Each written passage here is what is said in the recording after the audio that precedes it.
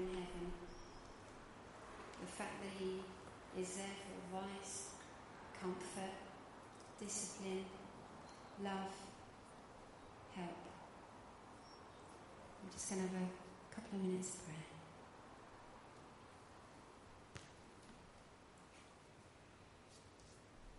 So the next bit in the prayer, hallowed be thy name, holy is thy name. So to be holy is to be sacred, to be revered, to be the highest form of spirituality. And I find it, being a pianist, it's very easy to say, holy be thy name, God you are holy, because we sing it all the time. Whereas actually, I want to just give us time to really think about what that really means. God being the source of all goodness, finding God in the middle of our fast-paced life is worth everything. We need to treat God with reverence that he deserves. Be careful not to use his name in any other way. I want to look closely at the words to the hymn, Breathe on Me, Breath of God. Can you put it up for us? So when I was thinking of holiness, I was thinking of like a breath. Breathe on me, breath of God. Fill me with life anew. So it is asking for the Holy Spirit to come upon us fresh. And we need that so that we can love what you love. And it will help us do what you want us to do.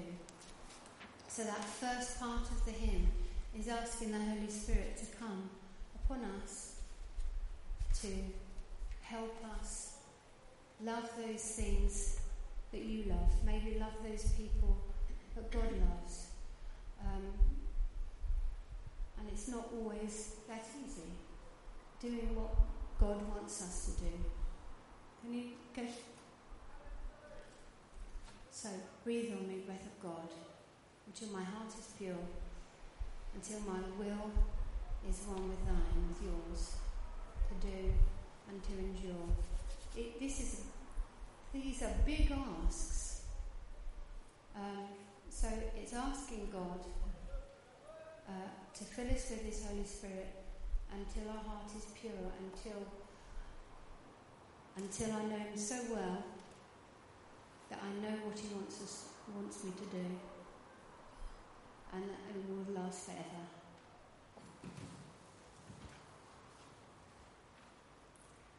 So thy kingdom come. I wasn't quite sure what I was asking there, or what it was saying.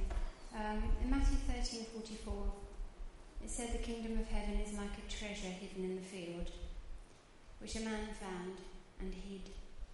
And in his joy he goes and sells all he has and buys that field.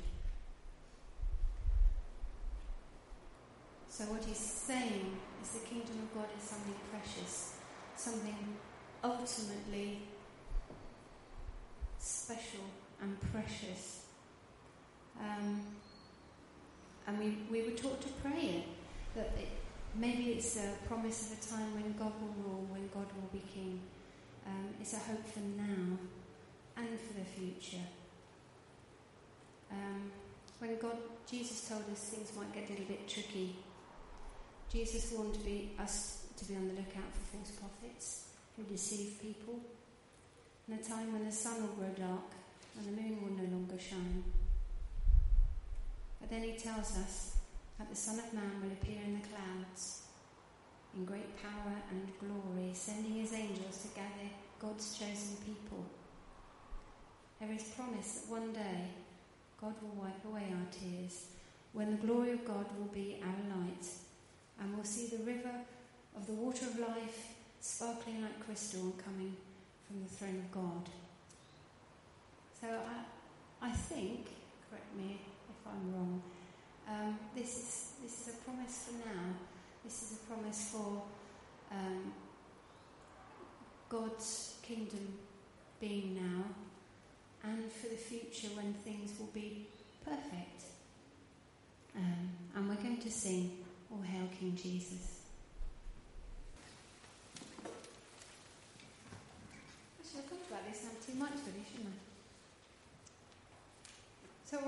be done. And it's not easy. But to promise God that we'll do what he wants us to do is not just a promise for Sunday. And it's a promise to ask him what he wants us to do. To pray regularly so that we know what he wants us to do. To trust that God is going to look after us no matter what. And I just want to kind of reassure you, I suppose. I did this last year. I'd spent 10 years putting this off, but I felt last year God wanted me to cut down my hours and spend more time writing my own worship songs, all that sort of thing. I'm not saying I'm perfect, and not every Wednesday afternoon I spend all that afternoon doing so, because it's easy to get distracted and all that sort of thing, but I did it, and God has honoured that.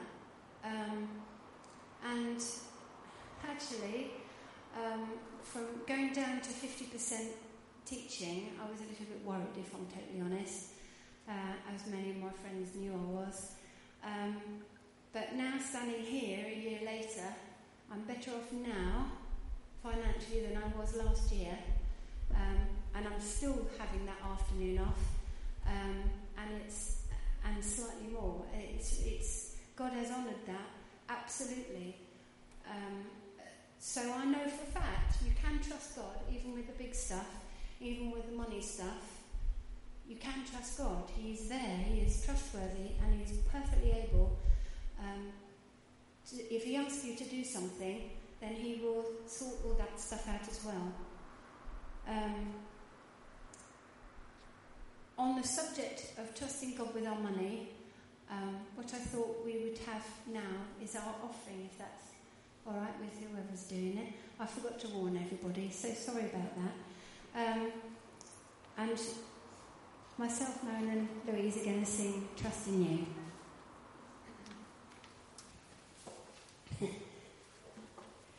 My first one's gone a little bit droopy. I have a feeling that you might need to remould. Have a look at your little circle this time, your little bit. You've left yours down there too. Okay. I want you to mould it in the same way. So it might need a little bit of squashing if it's gone dry. It's all right when you've given it a little bit of a squeeze. So the same thing, a little bit of a head. Don't worry about any legs. And pull some arms out. And this represents you. We're now going to focus on ourselves. And what we might be coming tonight needing help with. Some people are coming here feeling full of the joys of the sunshine, and some people it's been a difficult week. I'm going to read this to you. One day Jesus was praying in a certain place. And when he finished, one of the disciples said to him, "Lord, teach us to pray, just as John taught his disciples." And he said to them, "When you pray, say, 'Father, hallowed be your name. Your kingdom come. Give us each our daily bread. Forgive us our sins, for we also forgive everyone who sins against us. Lead us not into temptation.'" And he said to them, "Suppose one of you has a friend, and he goes from midnight and says, 'Friend, lend me 3 loaves of bread, because a friend of mine on a journey's come to me and I haven't got anything to give him.' And the one inside the house says, 'Don't bother me. The door's locked, my children are in bed. I can't get up and give you anything.' I tell you, though he won't give up and give him the bread because he's a friend, well, because of the man's boldness, he will get up and give him as much as he needs. And I say this to you: ask, and it will be given to you. Seek, you will find. Knock, and the door will be opened for you. For everyone who asks receives. He who seeks finds, and to him who knocks the door will be opened. Which of you fathers, if your son asks for a fish, will give him a snake instead? Or if he asks for an egg, will give him a scorpion? If you then, though you are evil, know how to give good gifts to your children, how much more will your Father in heaven give the Holy Spirit to those who ask him? So Jesus asked us to be bold in what we ask of him. And God does listen. We're going to sing in the stillness. Then Mary's going to come and pray with us. And then there'll be a time where we can just pray quietly or out loud and boldly for things that are on our heart, people we want to pray for, situations we want to pray for, and help that we want God to give us. So in the stillness, again, it's a quiet piece, so stay sitting.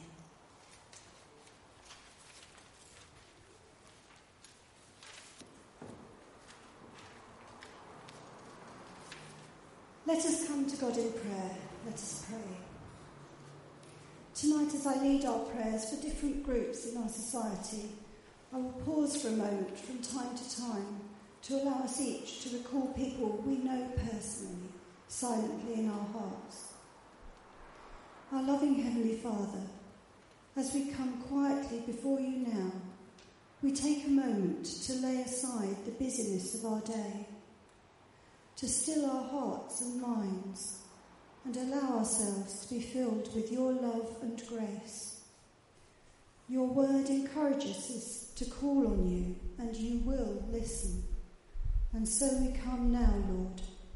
We come to bring you the concerns of our hearts, to lay them before you in the certain knowledge that you will hear our prayers and answer them, though perhaps in ways beyond our understanding. Lord, we pray for world leaders and those in positions of power and responsibility. We pray for your leading and guidance, for clarity of thought and an ability to listen and heed advice from others. May they be prompted by your Spirit to act with justice and mercy at all times, seeking not personal recognition, but rather the greater good of those they serve. For those persecuted and rejected because of their faith in you, Father, would you grant them your protection and a true sense of your presence with them at all times? And we pray too for those who carry out this persecution. May their spirits be touched by the incredible faith of those who they attack, and may they turn away from sin and open their hearts to your love. For those seeking to bring relief and hope to the desperate and the needy in situations of conflict or natural disaster, Father, we pray for your compassion and love. Strengthen those who strive to rebuild hope so that communities may face the future without fear. For those called to spread the good news of your gospel, particularly abroad, we pray that the Holy Spirit will provide them with words that communicate effectively in other cultures and languages, and that opportunities will open up to share the love of Christ. We pray too for their personal safekeeping and your grace to cope with the many inevitable challenges. For those in the medical profession, caring daily for the sick and infirm, may they have wisdom and discernment of what is required and a true gentleness and concern for the well-being of others. May they know your presence with them, particularly in times of difficulty and stress, and may they have a true sense of their own value and the importance of the work that they do. For those with responsibility for teaching children and young people, Lord, we pray for patience and understanding of the many individual needs of those in their charge, and for an abundant resource of energy to meet the daily demands they face. And with your help, we pray that they will inspire and encourage others to think and to learn. For those who carry heavy burdens, Lord, we ask that you would help them to lay these at the foot of your cross and seek your grace and strength anew. For those overflowing with joy, help them to recognise and acknowledge with deep gratitude that you alone are the giver of all good gifts. In times of busyness, find rest in his presence. In times of quietness, rest in him. In times of loneliness, feel his arms around you. In moments of joy and gladness, give him thanks and praise. At all times and in all places, know that Christ is with you always. Amen.